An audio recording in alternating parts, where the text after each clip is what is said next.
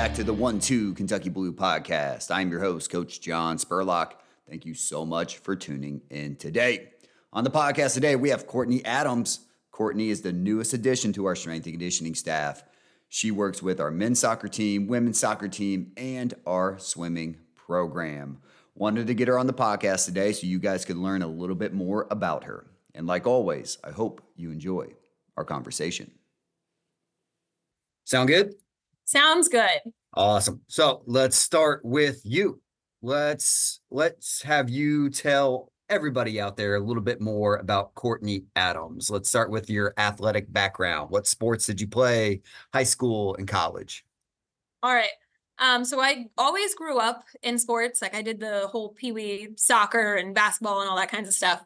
But I really stuck with gymnastics. So I was a competitive gymnast for 16 years and hoped to go to college and compete collegiately. And with, I think it was 2 meets left of my career, I ended up tearing my ACL, which was absolutely heartbreaking. But right before that happened, the track coach at my high school found me and was kind of like, hey, come out and high jump in a couple meets for us. We could use the points. It'll be fun. So I high jumped a little bit in high school. And shortly after that, I ended up getting recruited by Bridgewater College. So when I tore my ACL, afterwards, I was like, all right, do I want to rehab this and try and walk on and do gymnastics somewhere? Or do I enter in this whole brand new world of track and field that I don't really know anything about? And that's the route that I took. And so I was a sprinter jumper for Bridgewater College for 4 years and did triple jump, high jump, pole vault, sprinted a little bit. So yeah. That's awesome. And how did that lead into your career as a strength coach? So kind of connecting like your athletic background to, why did Courtney Adams decide that she wanted to be a strength coach? Yeah. So I didn't know that I wanted to be a strength coach. When I went to Bridgewater College and I picked my major, I always thought that I wanted to end up going to vet school. So I wanted to be like a PT, but for racetrack horses. And then my sophomore year, I was sitting in an equine studies class and just had this epiphany where I realized I didn't want to do that anymore. But I didn't know what I wanted to do. And so I walked out of that class and I called my dad, and then I went straight to my track coach's office. And I was like, I don't know what I want to do, but it's not this. What are your thoughts? Like, I'm completely lost. And so we had a really good conversation and I really enjoyed track. And he thought maybe I had some characteristics that would make for a pretty good coach. And I left his office and I went to my strength coach's office and had the same conversation with him. And I didn't really know that strength and conditioning was an avenue to take until I got to college and I had a strength coach. Because growing up a gymnast, you don't really do typical strength training. It's all body weight in your warm up. Which is probably why you tore your ACL. Right. But after those conversations with them, I started interning in our weight room. I had the awesome opportunity to go to Westside Barbell up in Ohio. That was awesome. And through those experiences and just those conversations with my coaches, I realized how influential they were to my growth, not just as an athlete, but as a human, and kind of figuring out who I was and what I wanted in life. And I thought that was pretty special. I think the years that you're in college, you can learn a lot about yourself and your future. And so I think that relationship and that bond's pretty special. So I knew I wanted to be able to help other young student athletes with that as well. I think it's always interesting to hear how people found out about strength and conditioning, where my story is similar to yours, where I went to college and I thought I wanted to be in my original major was criminal justice. Mm-hmm. And then I ended up taking a few classes and being like, nope, absolutely not. This is not what I want to do. Then I was like, I guess I'll be a football coach because all I know is, football. And then mm-hmm. finding out about strength and conditioning, that is actually a profession, was the light bulb that went off in my head. It was like, no, this is what I really, really want to do. Opposed to D, like I believe D knew he wanted to be a strength coach in high school. So as soon as he got to college, he started doing like internships during the summer and, really got his foot in the door really early because he knew what he wanted to do. He knew what he wanted to be. So it's always cool to hear people's why and how they fell into strength and conditioning. So at Bridgewater, what was your major? So I started with just biology, and then I had an equine studies minor. And then when I was like, nope, we're not going to vet school, I kept biology, and then I added health and exercise science, which was kind of their version of kines physiology, Yep. and then added a nutrition minor as Oh, well. that's awesome. And Yeah. then you got your master's degree from Virginia Tech. What was Yep. that? What degree? Agricultural and life sciences. So they had a couple different tracks, like 6 different tracks that you could choose within agricultural and life sciences. And so mine was the physical activity and nutrition one. So lots of nutrition information, which was pretty cool. Yep. So let's talk about your previous job. So once you got done at Bridgewater, did you go to Westside while you're still an undergrad, or was that after you already had your degree? Yeah, that was during undergrad. It was the summer before my senior year. Okay. So I spent a whole summer up there with Louie and Tom Barry and trained with the powerlifters in the morning and ran their social media and graded quizzes and transcribed articles. So that was a pretty cool experience. So then after you graduated, you stayed at Bridgewater, correct? Yes. So what was your Yes. position, or what was your original position there? Yeah. So I started right after graduation that summer, and I was the assistant director. Um, and our director at the time was Coach Brandon Beach. So I did that for 2.5 years. And then once he moved along, I stepped into his role and was the director. In January of 2021, I think I took over. And then I headed to Virginia Tech. So Yeah, so Virginia Tech, you were a GA.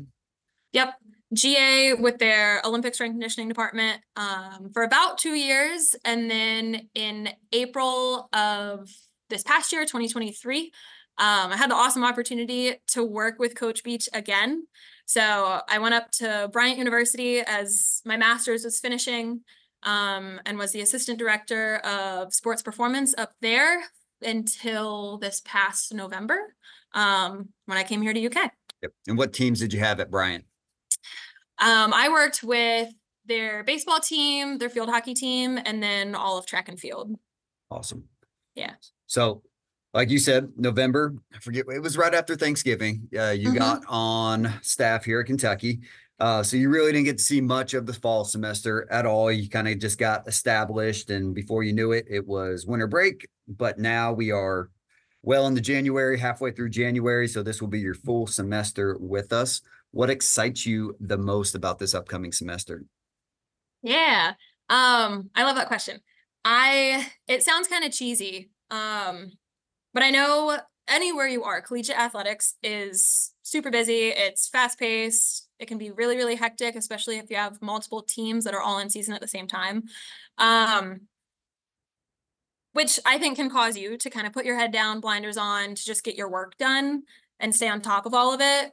But somehow at UK, whether it's the athletes, whether it's other people in athletics, everybody seems to have time for you and time for genuine interactions and conversations.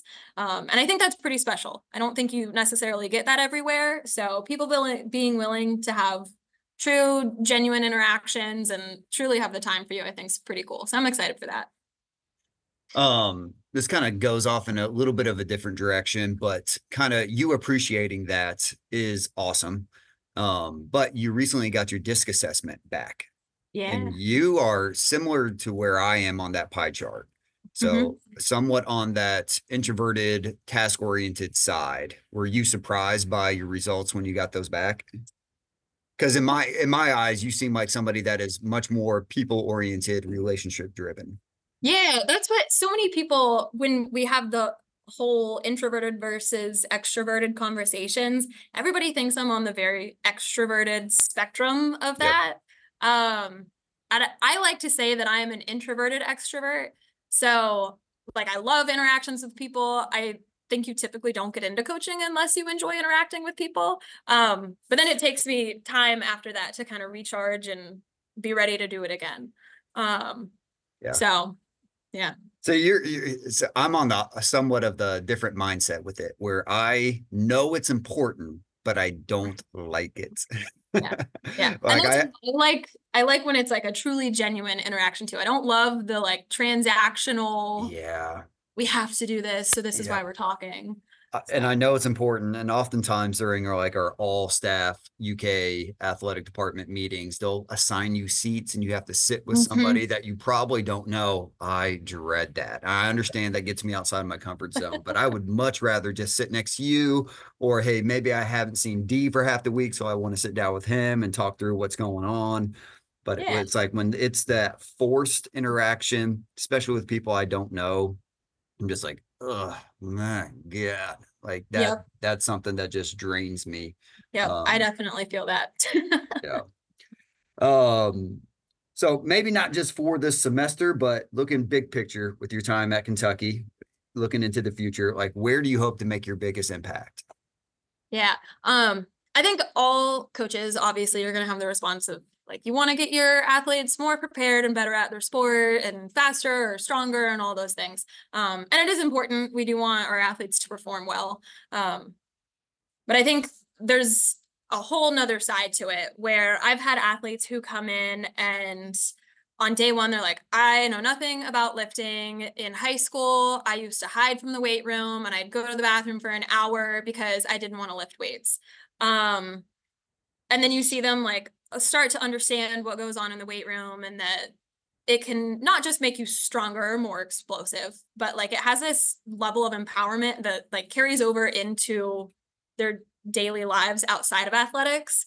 And so when I think you see that happen, that's like a very special interaction and time that you have with athletes that like I think that is my favorite part of being a coach is when you see like your athletes grow and develop as people. And you see this whole nother side of them where they feel empowered and confident and they feel really good about themselves. So I'm very much so looking forward to that happening. Love it. One question, and I have no doubt that I asked you this on your interview, and really anybody that is interviewing for a position on our staff, it doesn't matter if you're a summer intern or a full-time assistant. Always ask everybody, okay, like what's one thing you're going to bring to our staff that's going to make us better as a whole? So the example I always give is, for myself, I feel like I'm very organized.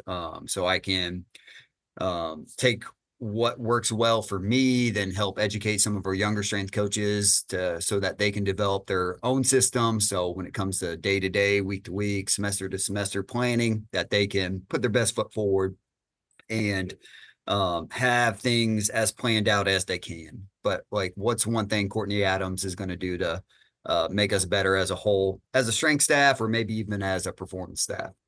Yeah. Um, that's another good question. So I think we have an awesome staff, whether it's athletics as a whole or just our strength staff. Um, but I know looking back on my time in athletics, whether it was when I was little, when I was in college, with gymnastics, whatever it was, I think I had a total of three female coaches ever.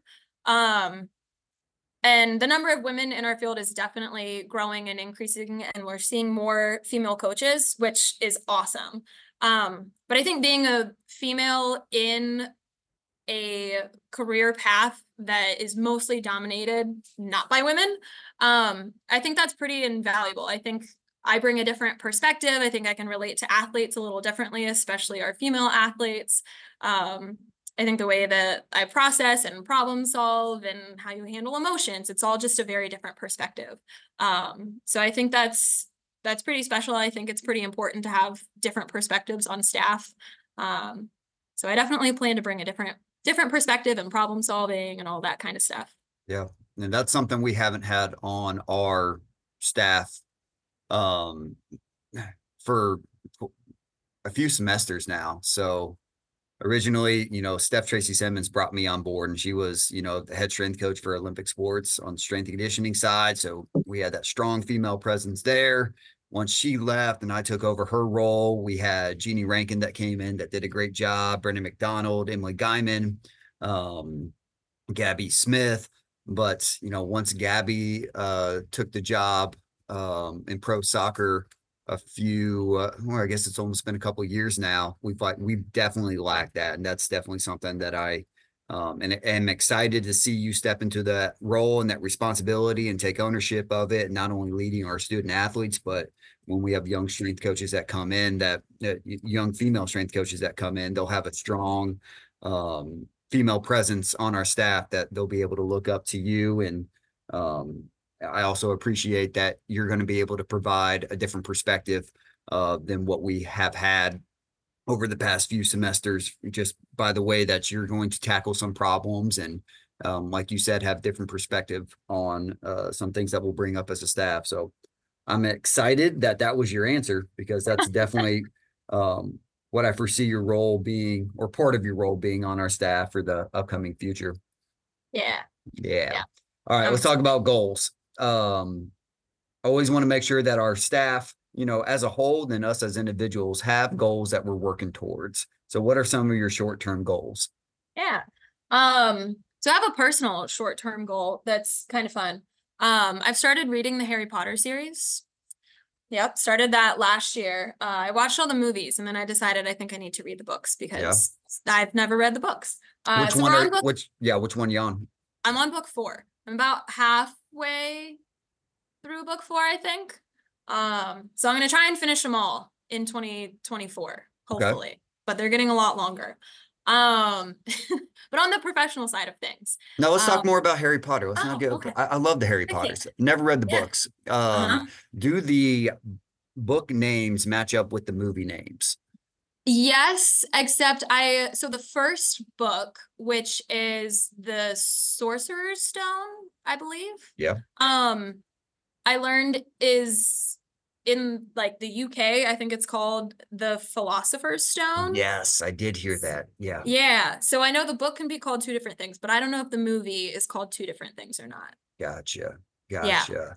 but Um, thus far, they've all lined up. yeah. So for the past few years, during Christmas, during winter break, that's what we do as a Spurlock family. So when we got time Oh, at night, we start with the first one and get all the way through part 2 of movie 7. And we just watch the Harry Potter movies straight through.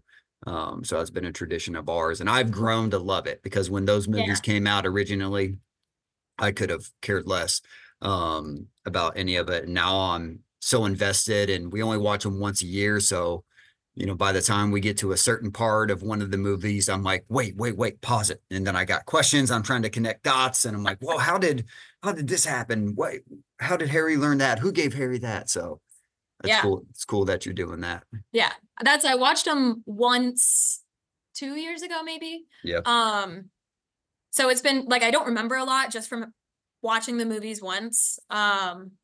I think I liked book 3 the best so far. I Okay. remember the 4th movie the most, which I think is why I don't like book 4 more than book 3, Yep. because I like know what's coming in that one. Hmm. But it's been good. It's been good reads. That's awesome. All right. So moving on to your professional goal. Yes. So both of our soccer programs here at UK utilize Catapult, um, which is awesome. You get tons of very interesting information from them. And both programs utilize the information a little differently. They both do a great job with it. But I think oftentimes, unless you have a dedicated sports scientist on staff and that's their full-time job to look at UK men's soccer Catapult data, I think some things can get lost in translation. I think there's some very useful information that only ends up being interesting because you don't have the time to truly delve into it. And oftentimes you can't make the connection between the Catapult data and what's going on in the weight room as well. So I'd like to bridge those gaps somehow. I know we're looking at using some data management software and things like that. But I'd like to dive into Catapult more, expand upon how both our programs are already utilizing it. Love it. Do you have Yeah. any long-term goals that you've thought through? So long term, both on the personal and professional side of things, this might sound a little cheesy. But to be genuinely happy, like love my work situation, my personal life, be truly genuinely happy and where my feet are, and yeah, whatever that looks like. Yeah. And one thing I've struggled with is, mine is ultimate long-term goal is similar the way that I word it, but I always come back to the word, oh, I want to be successful and happy. And then the Mhm. tough part is defining what exactly is successful. Yeah. Is it different in my personal life than with my professional life? Is it a combination of the two? What does being happy truly mean? It's hard to formulate some, set metrics on that. Yeah. Um, Very much a philosophical idea, but that's something that I am always trying to either journal about or really think through. Okay, my definition of success, is it is that true? Do I need to rethink it? Those things are hard yet very important to make sure that you're spending some time thinking through those ideas so you do know what your end goal is and you just don't get Yeah. to the top of a ladder realizing that you put your ladder on the wrong building. Yeah.